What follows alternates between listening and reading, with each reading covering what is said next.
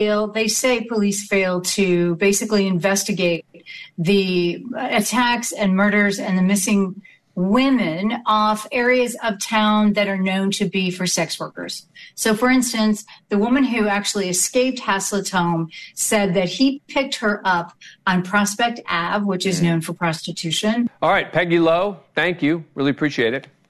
My pleasure. That does it for us tonight. Banfield starts now with Brian Enton.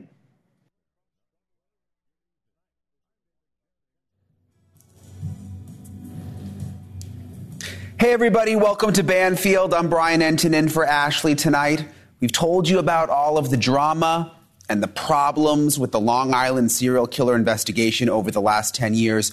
All of the dirt that has come out about the police department and the prosecutor and all the rest ever since the arrest. It really was just a total mess behind the scenes.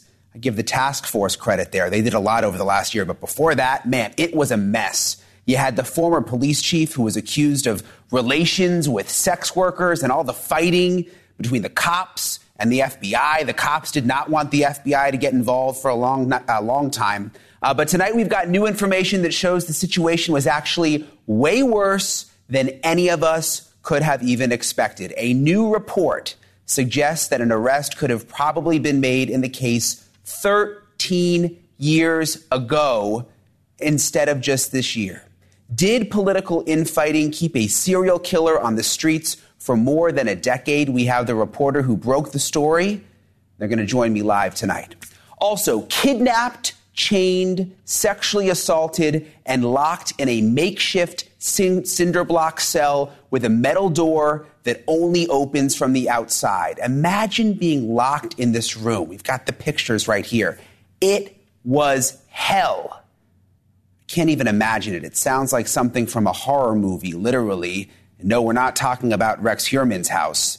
It happened to a woman in Oregon who was able to break free and flag down help. The suspect has been caught and is linked to at least 4 other assaults. We're going to have all those details, plus all the pictures, and there's way more, and even disturbing how-to notes about how to build a killer dungeon that the suspect left behind. That's all coming up in just a bit. Plus, a Hollywood sex therapist with famous ex-boyfriends like Drew Carey and Dave Navarro was thrown off a balcony and killed. The police say a stalker is responsible. The case is now finally about to go to trial, and tonight, one of her best friends will join me live about what he says was happening behind the scenes with the stalker and why law enforcement, perhaps, did not do enough to prevent that death.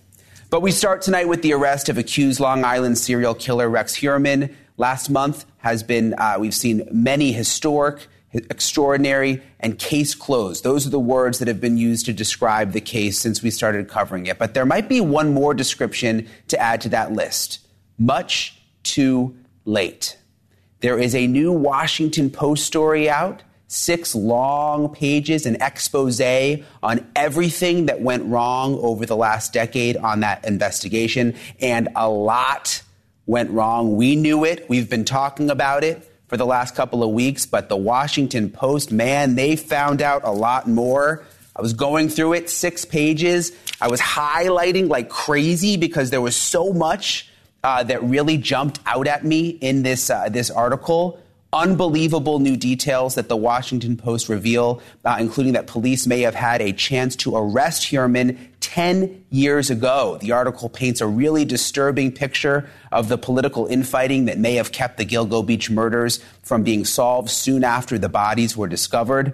The Post spoke to more than 20 law enforcement insiders very familiar with the case who say the disagreements between prosecutors, local police, and the FBI may have allowed a serial killer to continue stalking his prey for 13 years when he should have been sitting in a jail cell. And it's not just anonymous sources and Monday morning quarterbacks making these claims. Phil Boyle, a former New York State senator, told the Post they could have caught this guy a decade ago. And the current Suffolk County District Attorney, Ray Tierney, who oversaw the task force that arrested Heuermann, said the investigation was hindered during its early years due to a lot of dysfunction among the leadership and not a great relationship between the DA and the federal authorities. And let's not forget about the former police chief who's accused of being involved in a prostitution ring himself. There are so many things that went wrong with this investigation. These claims, they are especially disturbing since Rex Heuermann continued to contact sex workers as recently as this year. I'm joined by two people who know a lot about the infighting in this case. Gus Garcia-Roberts is the investigative reporter for The Washington Post who broke the story and the author of the book, Jimmy the King. And Alexis Linkletter is a podcaster who has questioned the police response to the Gilgo Beach murders on her show Unraveled, the Long Island Serial Killer. Gus, let me start with you. I mean, what an article. What a read. So detailed, so much sourcing. I don't even know where to begin with the problems. It seems like this was really a problem with leadership in many ways. Was it just the local police not wanting anyone else to come in and assist? Thanks for having me on. Yeah, I mean, I think that, few people that were familiar with the Gilgo case would be under the illusion that the investigation was well handled, throughout its more than a decade history. But the way it's been touted by the previous DA out there was that, since he sort of took over in 2017, between then and 2021, that it was a high-tech investigation that was sort of leading towards the victory here in 2023 where somebody's finally in cuffs. But, speaking to lots of police sources, law enforcement sources on both sides of the divide, including that DA, Tim Sinney, really what myself and my colleague Alex Heel came across was that, in fact, there was just major infighting and dysfunction that delayed the case. And what it really boiled down to was the prosecutors were trying to pursue sort of this high-tech investigation in which they were trying to hone in on somebody who they knew lived in the Massapequa Park, New York area, while homicide detectives did not want to be told how to investigate, were trying to investigate outside of that area, thought the prosecutors were trying to make them go over leads and suspects that they had already ruled out. And the result of that was basically an impasse. And eventually, the lead detective, which this had not been previously reported, the lead detective who had been in charge of the case, been on the case for about a decade, was actually removed. And the reason that Tim Sinney, the former DA, gave was because he refused to cooperate with the FBI, which, as I'm sure we'll get into, is sort of is a familiar story out there in Suffolk County of the local investigators refusing to cooperate with federal authorities.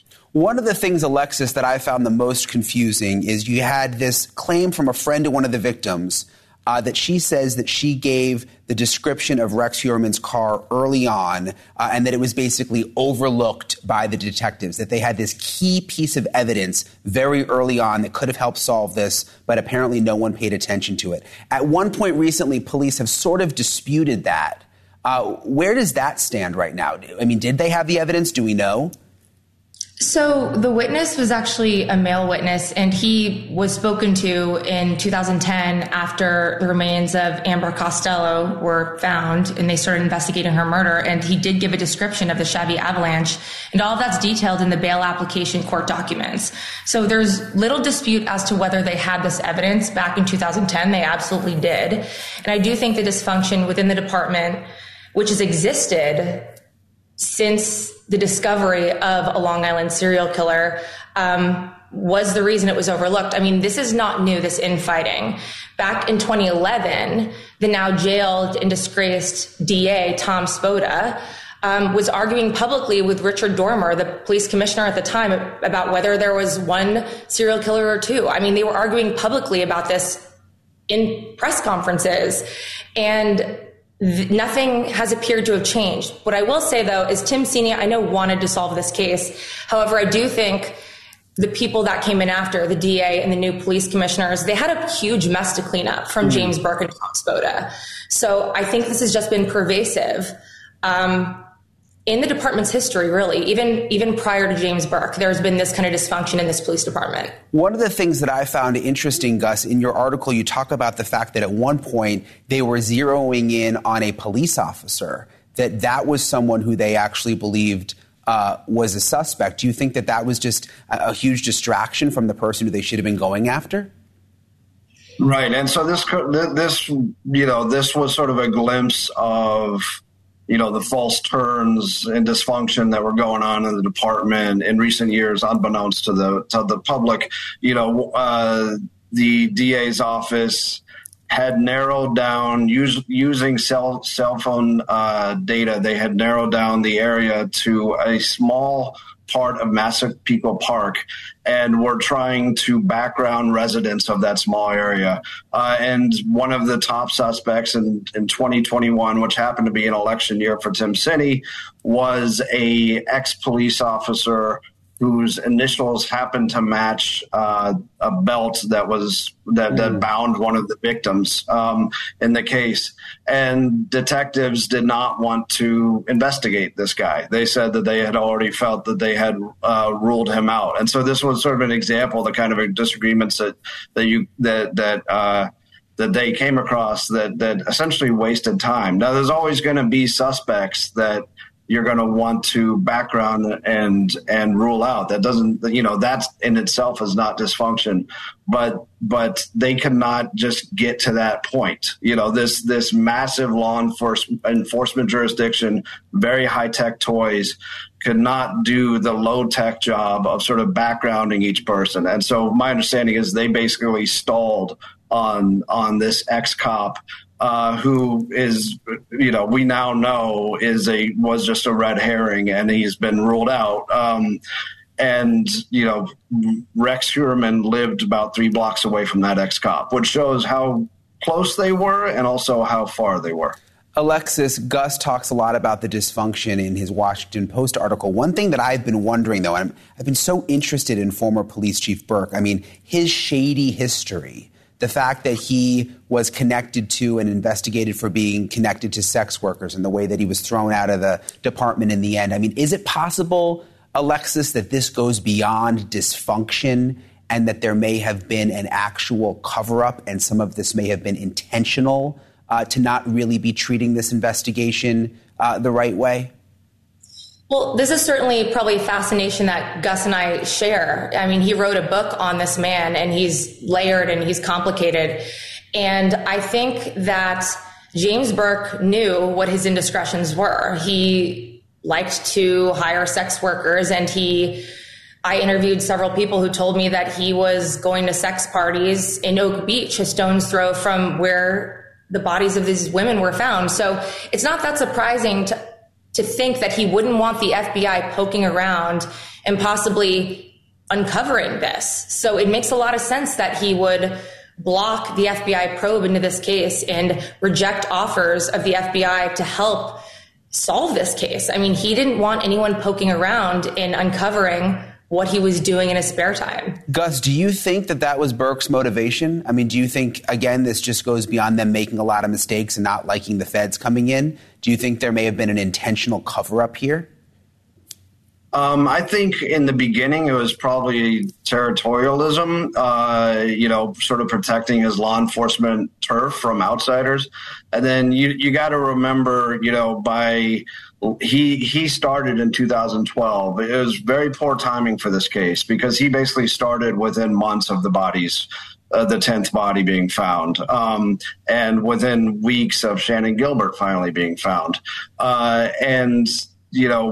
Within less than a year, he had beaten up a drug addict who had stolen from his truck a duffel bag with sex toys and porn in it.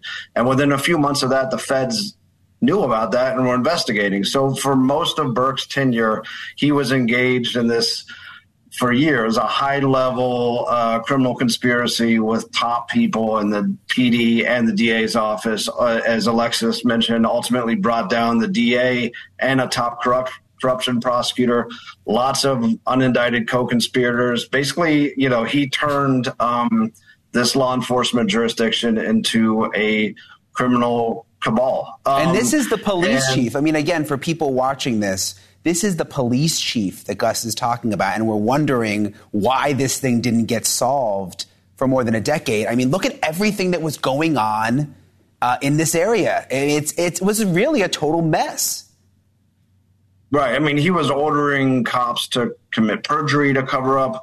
There was a top lieutenant of his that was afraid he was going to kill him if he flipped against the feds. So the whole time that this investigation is going on under his purview, he is completely distracted, as are other top people in law enforcement, by trying to cover up their own criminal actions. And it failed eventually. But what you kind of see is this just blank space, whether or not it was trying to cover up for friends, personal actions, or just trying to keep the feds out of his turf. You just see this kind of like this period when there was no progress during this pivotal time in this massive case, not only in Yogo, but also in MS-13 cases. And it's really sad for sort of the marginalized victims of both of those giant, investigations. Yeah, what a shame for the victims and their families. Alexis, I'm curious, is this all possibly going to end up helping Rex Heuermann in the end?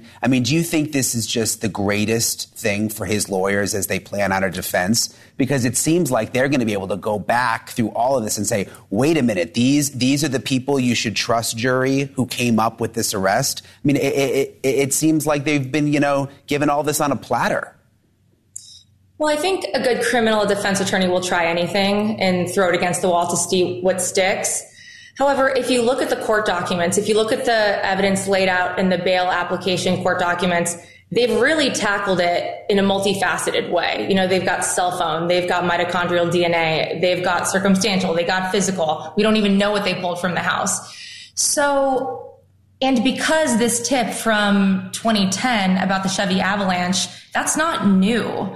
It was sitting there, it was ignored, but it's very hard evidence to argue. So, while, sure, the criminal defense attorney will try, this is a really strong case so far, though. I don't know what they're going to do, but it's going to be a really tough case to try to defend.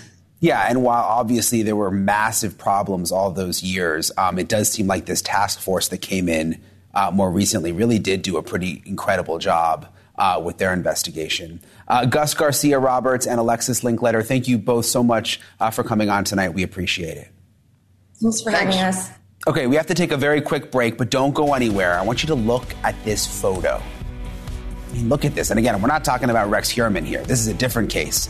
Imagine being kidnapped and dragged 450 miles from your home and locked in that cement room and sexually assaulted in that cement room, banging on the door until your hands are bloody and you are finally able to break free.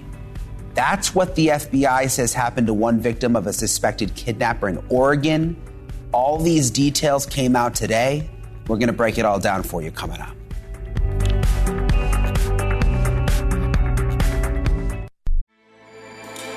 With everything you have on your plate, earning your degree online seems impossible. But at Grand Canyon University, we specialize in helping you fit a master's degree in education into your busy day. Your graduation team, led by your own GCU counselor, provides you with the personal support you need to succeed.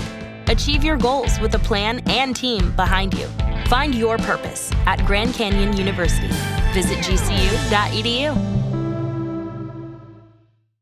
This next story, I mean, oh my gosh, what this woman went through. A violent sex offender. That is what the FBI is calling a man arrested July 16th after allegedly kidnapping and holding a woman prisoner in a cinder block cell that he built inside his garage in Oregon. And there is that cell right there. His name is Nagazi Zuberi, though he's also gone by several different aliases, Justin Kouazi, Justin Haich, and Sakima. And so far, he's been charged with just one count of interstate kidnapping, though that could definitely change. It seems like they're building a case on this guy. Authorities say he is linked to at least 4 more sexual assault cases across 4 different states. He was busted after a sex worker he allegedly picked up more than 450 miles from his home managed to break free from that cinder block cell, a cell with a metal door that only opened from the outside with what looks like just a chair and a light inside. Police say his victim banged so hard on that door that her hands were bloody, but she was eventually able to free herself, to break free from that chamber and flag down a passing driver. Can you imagine? After authorities raided Zubairi's home, they not only found the cell, but handwritten notes describing a disturbing plot for what he called Operation Takeover. One reads, "Leave phone at home. Make sure they don't have a bunch of people in their life. You don't want any type of investigation." Another reads, "Dig a hole straight down 100 feet and list materials to build what could be a possible dungeon. Concrete block, rubber coat, foam insulation, and waterproof concrete." I mean, people like this live among us. It is truly just disturbing stuff, literally like a horror movie. Here's what Special Agent Stephanie Shark said about it today. Although law enforcement daily combats violence and tragedy, some cases alarm even the most seasoned investigators, particularly when shocking details are revealed. When police responded to a 911 call in Klamath Falls, Oregon on July 15th, they discovered a makeshift cinder block cell with a metal door and a singular light bulb above for light in a residential garage, and a woman who bravely escaped her terrifying circumstances. Sadly, we believe there are more victims, as well as persons out there who might have vital information relevant to our ongoing investigation. Gosh, I just hope that woman is doing okay tonight. I want to bring in Mike King. He is a retired homicide detective with 28 years law enforcement experience and host of the podcast Profiling Evil. Mike, thank you for being with me. One of the things I found most alarming about this, besides that picture and all the details, is when they arrested this man, they say that he was holding one of his kids and that his wife was also with him. So apparently, like, this guy had a family while he was doing all of this. You know, we've seen it over and over again, haven't we, Brian, where these people are living these dual lives, this public life of where they go to work, this private life that maybe the family, the wife knows about, and then this secret side where they're predatory and they're committing horrendous crimes like this one. And so it's going to be interesting to see what the response is, how much they really understood what was going on. How could you not live in that house and know that there's a bunker being built in the garage? That's a challenge. When you heard the FBI agent there say that they believe there are likely more victims out there, are these just women who were also sex workers that perhaps got away, maybe afraid to come forward now because of the nature of the job they were doing? Or what do you think the FBI meant? Well, you know, I always looked as an investigator at the victimology first and foremost. Why did these people become victims? And what is it that really motivates that offender to select them? Is it the ability to get them away from a normal setting, to get them to a place that most people wouldn't go to in order to do what they do?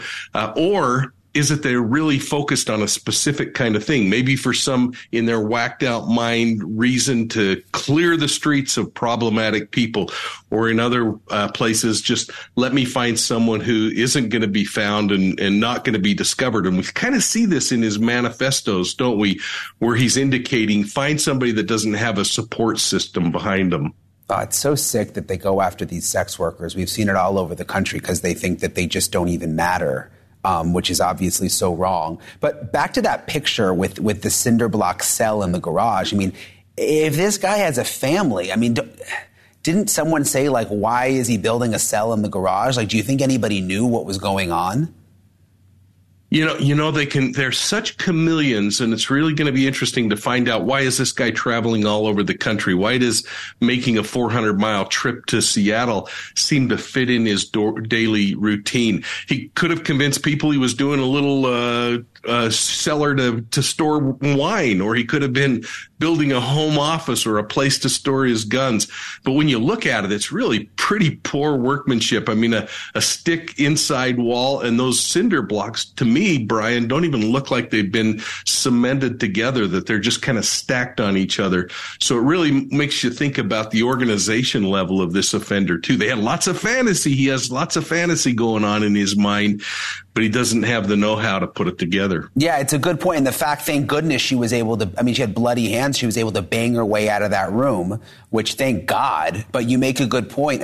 Doesn't seem, it looks like a cell, but it doesn't seem like the best construction if she was able to just bang herself out. Again, thank goodness it wasn't the best construction. A lot of people on social media I've seen today have been speculating about what this guy may have done for a living, interstate, highways. People were speculating maybe like a truck driver. Do we know anything more about him? I haven't been able to find anything, and I've been mapping out every resident that he's had in the last 5-10 years. And this guy's all across the country. So is he a guy who's going out and selling door to door in different neighborhoods? Or is he, like you've just said, a truck driver? And, we have this mentality in law enforcement that when an event happens, we often think, okay, who done it? And are they right in my neighborhood? Rather than thinking of a predator who could be very transient and coming in and out. This map we're looking at, I think, really points out those locations kind of highlighted in red, showing this different states this guy's been living in. Yeah, very interesting. Like all across the country, you have to wonder what his history is. And by the way, if it wasn't disturbing enough, he apparently posed as an undercover officer when he tased the victim and kidnapped her. So was apparently pretending to be a police officer initially. Really disturbing stuff. We're going to stay on this one. And clearly there's likely more victims out there, like the FBI said. Mike King, thank you so much for coming on with us tonight. Hope you have a good night. Good to see you too. Thank you. Okay, if you have been a victim of sexual assault and need help, and again, people are afraid to come forward. You heard the FBI say that. Don't be afraid. The National Sexual Assault Hotline, they can help. The number is 1-800-656-HOPE. Or if you believe you have been a victim of Zuberi, or if you have any information related to the case, you saw all those states where he lived. So that could be a lot of you. You may have seen something. Visit FBI.gov/Zuberi victims, or you can call 1-800-CALL-FBI. Okay, still a lot more to come tonight. We've got the UFO whistleblower David Grush, the claims that the Vatican knows more than they are saying about UAPs, and their responses to our questions only deepen the mystery. If you saw our show last night, we were outside the Vatican. We're going to dig a little bit deeper coming up.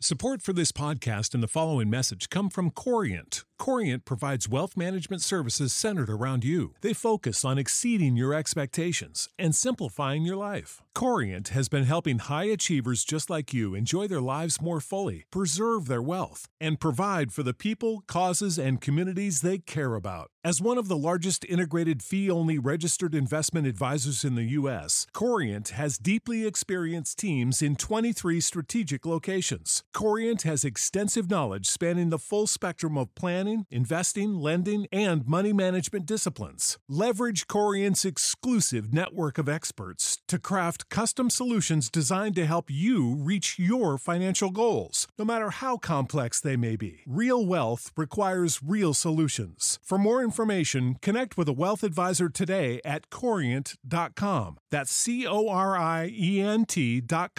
Corient.com. Okay, as we all know by now, at least if you've been watching News Nation, UFO whistleblower David Grush's claims that the U.S. government has a secret spacecraft retrieval program and is in possession of non-human biologics have made waves. They certainly have, and prompted a blockbuster hearing in Congress. But it's a different claim from his exclusive News Nation interview with investigative journalist Ross Coulthart that took us to Europe yesterday, specifically Vatican City. Grush alleged that decades ago, the Vatican shared important intelligence with Washington about a partially covered up UAP that crashed in Italy. Here's what Grush said. You say it's a 90-year cover-up? Just about, yeah. 90 years? 1933 was the first recovery in Europe, in Magenta, Italy. Italian government moved it to a secure air base in Italy for the rest of kind of the fascist regime until 1944, 1945. And, the Pope Pius XII back-channeled that. So the Vatican was involved? Yeah, and told the Americans what the Italians had, and we ended up scooping it. So let me be very clear about this. You're saying that the Catholic Church, the Vatican, they know about the existence of non-human intelligence on this planet? Certainly. News Nation's executive producer, Susanna Pinto, has been working on getting to the bottom of it, at least trying. And while the Vatican press office has not responded, the Vatican Observatory did have this to say. I've been in touch with the director of the Vatican Observatory. He said that since they don't specifically study UAPs or UFOs, he's not going to comment. It's also an issue that in the past, the Vatican Observatory, when they have commented and made a statement, they feel like their comments are taken out of context. Okay, so joining me now to talk more about this is David Childress. He is the owner of Adventure Unlimited Press, a publishing house dedicated to ancient mysteries and unexplained phenomena. He's authored or co-authored more than a dozen books, including Technology of the Gods, The Incredible Sciences of the Ancients. David, thanks for being with us. First of all, I'm curious what you make of the Vatican not commenting on this now, because in our research we found that in the past, they have talked about the possibility of UAPs, said something like, everybody's God's children sort of thing. But this time they really seem to be backing off on making any kind of statement. What do you make of it? Yeah, Brian, it's good to be on your show. I'm not surprised that the Vatican doesn't want to comment on this. This is a can of worms that isn't something they want to talk about. You can kind of understand that too, that it's when you're talking about religion and churches and all those kind of things, the idea of discussing extraterrestrial life is something they would probably rather not do. There is reporting that the head of the Vatican Observatory, which is interesting, we got into this last night. I don't think a lot of people realize that they do have these observatories and are interested in studying space. His name is Jesuit Brother Guy Consolmagno, says that Catholic intellectual tradition would have no problem with the idea of intelligent life. He said that in the past. Again, why keep it a secret? I mean, do you think that people really wouldn't be able to sort of mend the two together? Yeah, I think it is a problem that just people's religious beliefs, what they think is, their salvation, and how extraterrestrials would fit into that. I mean, the Catholic Church has said, that they have no problems with life on other planets, that God is, great and can create life on all kinds of planets and not just on Earth. So, the Catholics have said, yeah, we have no problem with extraterrestrial life. But for them to come and say that, yeah, we've got information on a crashed UFO and, UFOs, extraterrestrials and things like that, it's just not a statement they're going to make. The American military is not going to make a statement about that either. And they probably know a lot more about UFOs and extraterrestrials than the Vatican does. Are there other religions, I'm curious, David, that you know of in all the research that you've done that are more open to the idea? Yeah, I would say there are, Hindus and Buddhists, Tibetans and whatnot. The idea of extraterrestrial life and things like that, I think they have no problem with that. And UFOs, particularly in Hindu and Buddhist tradition, they have UFOs. UFOs have been flying around for thousands of years, according to them. They call them Vimanas. They have whole texts about it. And so that's the other thing, say, with the Vatican, too, is that UFO sightings have been going on for thousands of years. In the Middle Ages in Italy, too, there were many UFO reports, and even painters painted flying saucers into their paintings and things like that. And, the Vatican would probably have some of those paintings in their, vast archives and stuff like that have UFOs in them. So the idea that, UFOs have been around there and that the Vatican, the Catholic Church, the Hindus, the Buddhists, Mormons as well believe in extraterrestrial life. And, they are also a religion that wouldn't have any problems with that. I think a lot of, modern day religions don't have a problem with life on other planets. And the idea that we're not alone in the universe is, a pretty standard idea now. Yeah. But it's still not something I think that major religions and particularly the Catholic Church wants to address. Back to David Grush's claims that the Pope in the 1930s alerted America about a crashed craft that Italy had in their possession. Can you talk to us a little bit about that time frame? I mean, does it surprise you that that he's making this allegation? I mean, does that fit in with, diplomatic relations between America and Italy and the Vatican during that time? Yeah, I had not ever heard of this story before. This, to me, is completely new. I've read all kinds of UFO books, and I'd never heard of this one. Any UFO reports that are before World War II are particularly interesting, and this is one of those. When you go back to the 20s and 30s with the inventor Nikola Tesla, he constantly talked about electric spacecraft, death rays, ray guns, and things like that.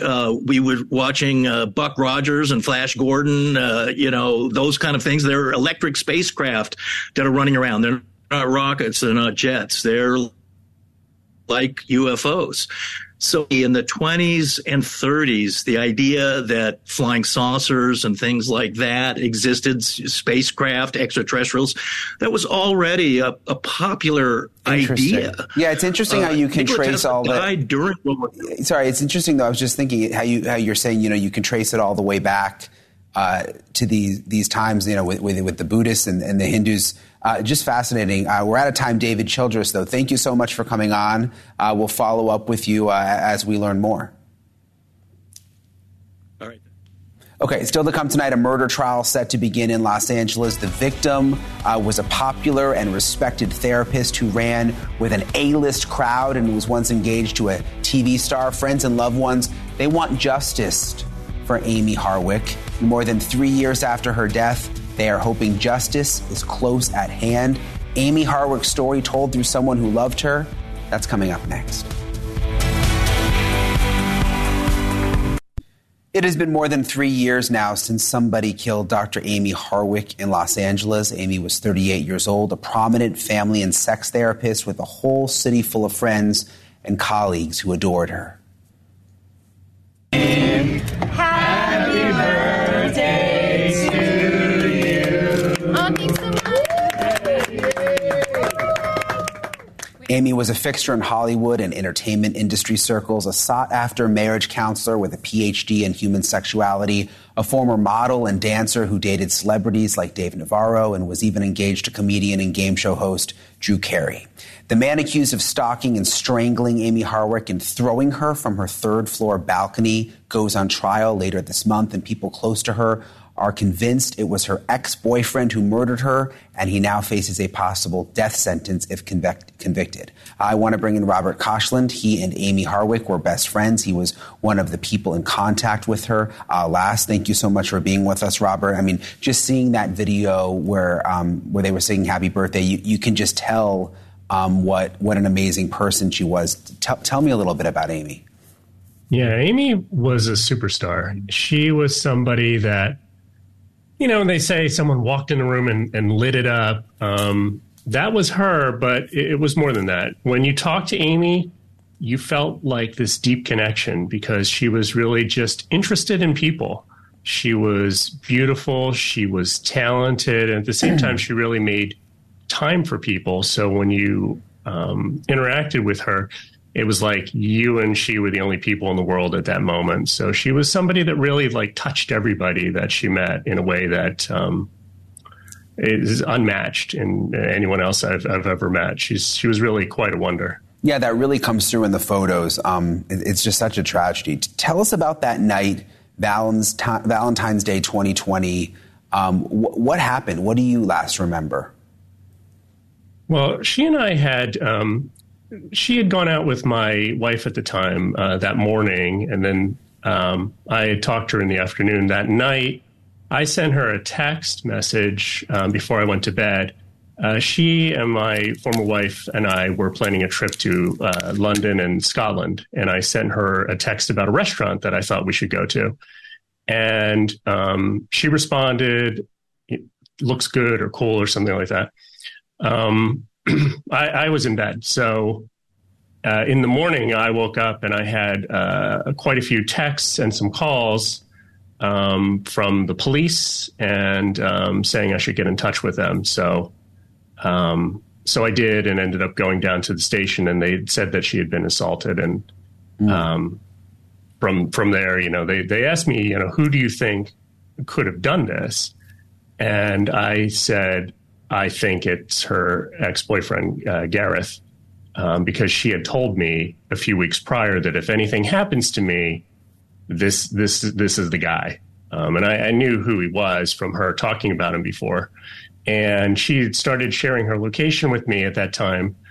So even when I got all those calls, I checked her location and it said it was still in her house, but I guess her phone was just in the house. And this was Gareth Purse house. Her boyfriend from a long time ago is my understanding, right? I think it was like 8 years or so. Do you know? She hadn't seen him in 8 years. Yeah, I hadn't seen the guy in 8 years. Do you know why suddenly he started as accused of like stalking her again all of a sudden? Well, over those 8 years, there were a few instances where she was pretty convinced that he had stalked her, but she didn't have proof. Someone broke into her apartment and stole all her photo albums and turned some things upside down and so forth and erased her computer. I was there. I went over her place after that happened, and she was convinced he had done it. She had applied for a job at one point, and a bunch of anonymous messages were left for the place of her employment. And she had posed for a Playboy at one point, and they'd sent a bunch of her Playboy photos. So she didn't end up getting the job. So there was a number of incidents over the years. But in January of 2020, she did run into him at an event where he was a photographer, and she had last minute decided to attend. And that's what started the whole thing again. And did she get a restraining order from him at one point? She had gotten a restraining order many years prior when they broke up around, like 8 years ago. And I considered getting a second one, but didn't end up getting one. And the restraining orders only last like 5 years. Right. Yeah. And it doesn't really seem to do that much, unfortunately. What about during their relationship? Like, what was he like? I mean, what did he do for a living? Was he abusive at that time? Did she ever say? I knew her just when she was getting out of that relationship. From what I understand, he was extremely abusive, and I know there were instances where he hit her and pushed her out of a car at one point. So these are things that I didn't experience at the time. I only found out from her later. Gosh, it's just so sad. We only have about 30 seconds left, but if you don't mind, tell me about the memorial that you're working on, because she sounds like such an amazing woman. It's so nice that you're keeping her memory alive. Yeah, so weirdly, about 2 weeks before she died, she and I had this huge discussion about death. We went to dinner and then we talked about dying and all these things. And after that, she called her parents and told them that if she died, they should have an open casket funeral, and she wanted a big elaborate headstone. Well, where she was buried, they don't allow big elaborate headstones. So I decided to start this project where we're trying to raise the funds to build a large bronze memorial of her that'll be dedicated to her, but also will have a plaque and inscription about just victims of domestic violence. That is so nice. Yeah, we just saw the picture. It's beautiful. So that's incredible. We'll stay on the story. Obviously, it's set to go to trial soon. We'll continue to cover it. Robert, thank you so much for coming on. We'd love to have you back. Thank you. Okay, still to come tonight, we're trying to decide if this is just kitschy and kind of cool or just downright disgusting. You be the judge. Looks like a plain old door from a house, nothing special at all, but one of the country's most brutal and notorious mass murders happened right behind this door. And here's the macabre part. You can actually own it. It is for sale at an auction. Find out why some people are going helter-skelter for this piece of American, they call it murderabilia. Very strange. That's coming up next. The impact of a meal goes well beyond feeding our bodies, because feeling full can sound like this. How did the interview go? I did it! I got the job! I can't believe it! And like this. Mom, I got first place at the science fair with my volcano project. That's amazing, sweetie. Congratulations. Because when people are fed, futures are nourished, and everyone deserves to live a full life. Join the movement to end hunger at feedingamerica.org/act now. Brought to you by Feeding America and the Ad Council. As a teacher, I should know the answers. But with Crohn's disease or ulcerative colitis, answers don't come easy. Steroids made my gut feel better, but they brought symptoms and risks of their own. A friend told me about the Crohn's and Colitis Foundation, and they helped me find a specialist. We talked through the pros and cons and landed on a new treatment. I feel like the guy with answers again. Don't wait. Make sure you have the latest info and the best plan for you. Spill your guts. Learn more at spillyourguts.org. Serving in Vietnam, a grenade took my ability to see. I'm Michael Naranjo, and I'm a veteran. Today, I'm a sculptor. My fingers are my eyes. DAV helps veterans like Michael get the benefits they've earned. They help more than 1 million veterans every year. With DAV, more veterans can shape their lives into a thing of beauty. My victory is bringing beauty into the world. Support more victories for veterans. Go to DAV.org. In mid-2017, we received the news that nobody wants to hear your child has cancer.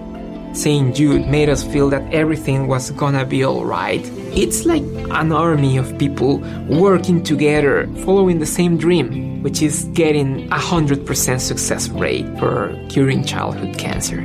Finding cures, saving children. Learn more at stjude.org. More than 80 million Americans depend on AM radio for their news, traffic, weather, sports, and a community connection. It's the backbone of the emergency alert system, keeping us safe in dangerous times. It's critical that we keep AM radio in cars, because when cell and internet services are down, this free emergency service could be your only lifeline. Text AM to 52886 and tell Congress we need AM radio in cars. This message furnished by the National Association of Broadcasters. Thank you for listening to News Nation, America's source for engaging and unbiased news. This break is brought to you by Adobe Photoshop. Here's a fun fact. Every day, millions of people around the world use Photoshop to create all kinds of cool stuff. Designs for t-shirts and posters, graphics to promote brands and businesses, images for social and websites. Anyone can do it. And to the guy who put a bulldog's head on a parakeet's body, you, sir, are a genius. Get started for free today. Click or tap the banner to head over to Photoshop.com. We are the Veterans Health Administration, and our hands provide life-changing care to over 9 million veterans across more than 1,200 facilities nationwide. Join hands with us to make an impact in your community. Learn more at vacareers.va.gov. Some people won't give you the real talk on drugs, but it's time we know the facts. Fentanyl is killing people. It's a powerful opioid, often made illegally and commonly mixed with illicit drugs. It can even be pressed into counterfeit pills that resemble prescription medications. Just 2 milligrams, about the size of a few grains of sand, can potentially be lethal. This isn't an ad to scare you, but it is an ad to make you think twice. Get the facts. Go to realdealonfentanyl.com. This message is brought to you by the Ad Council. Kids across America are going to school hungry. Millions of kids every day. But one simple thing can help change all of this for a hungry child in America. Good, healthy food and the energy it brings. With help from caring people across America, No Kid Hungry is providing healthy meals and hope to hungry kids so they can build better futures. To learn more about ending child hunger in America, go to helpnokidhungry.org today. So I am not sure I would want a souvenir from one of the most horrific and senseless crimes in American history, but hey, some people obviously feel differently. And if you're interested, now's your chance. If you're so inclined to own this door, doesn't look like much, but this was the front door to actress Sharon Tate's mansion in Beverly Hills in 1969 when she, her unborn baby, and everyone else inside the house was viciously murdered by followers of Charles Manson. In fact, the door used to have the victim's blood on it. It's up for sale in an auction of items connected to Hollywood and American cultural figures. Crime experts call this sort of collection murderabilia, where obsessed followers of violent events in history pay big bucks for items. So you wonder how much this will sell for? Well, the auction house first estimated around $4,000, but now bids have already passed $25,000. Listen, I would not want that door in my house. Have a good night. Thanks for watching. Cuomo's next.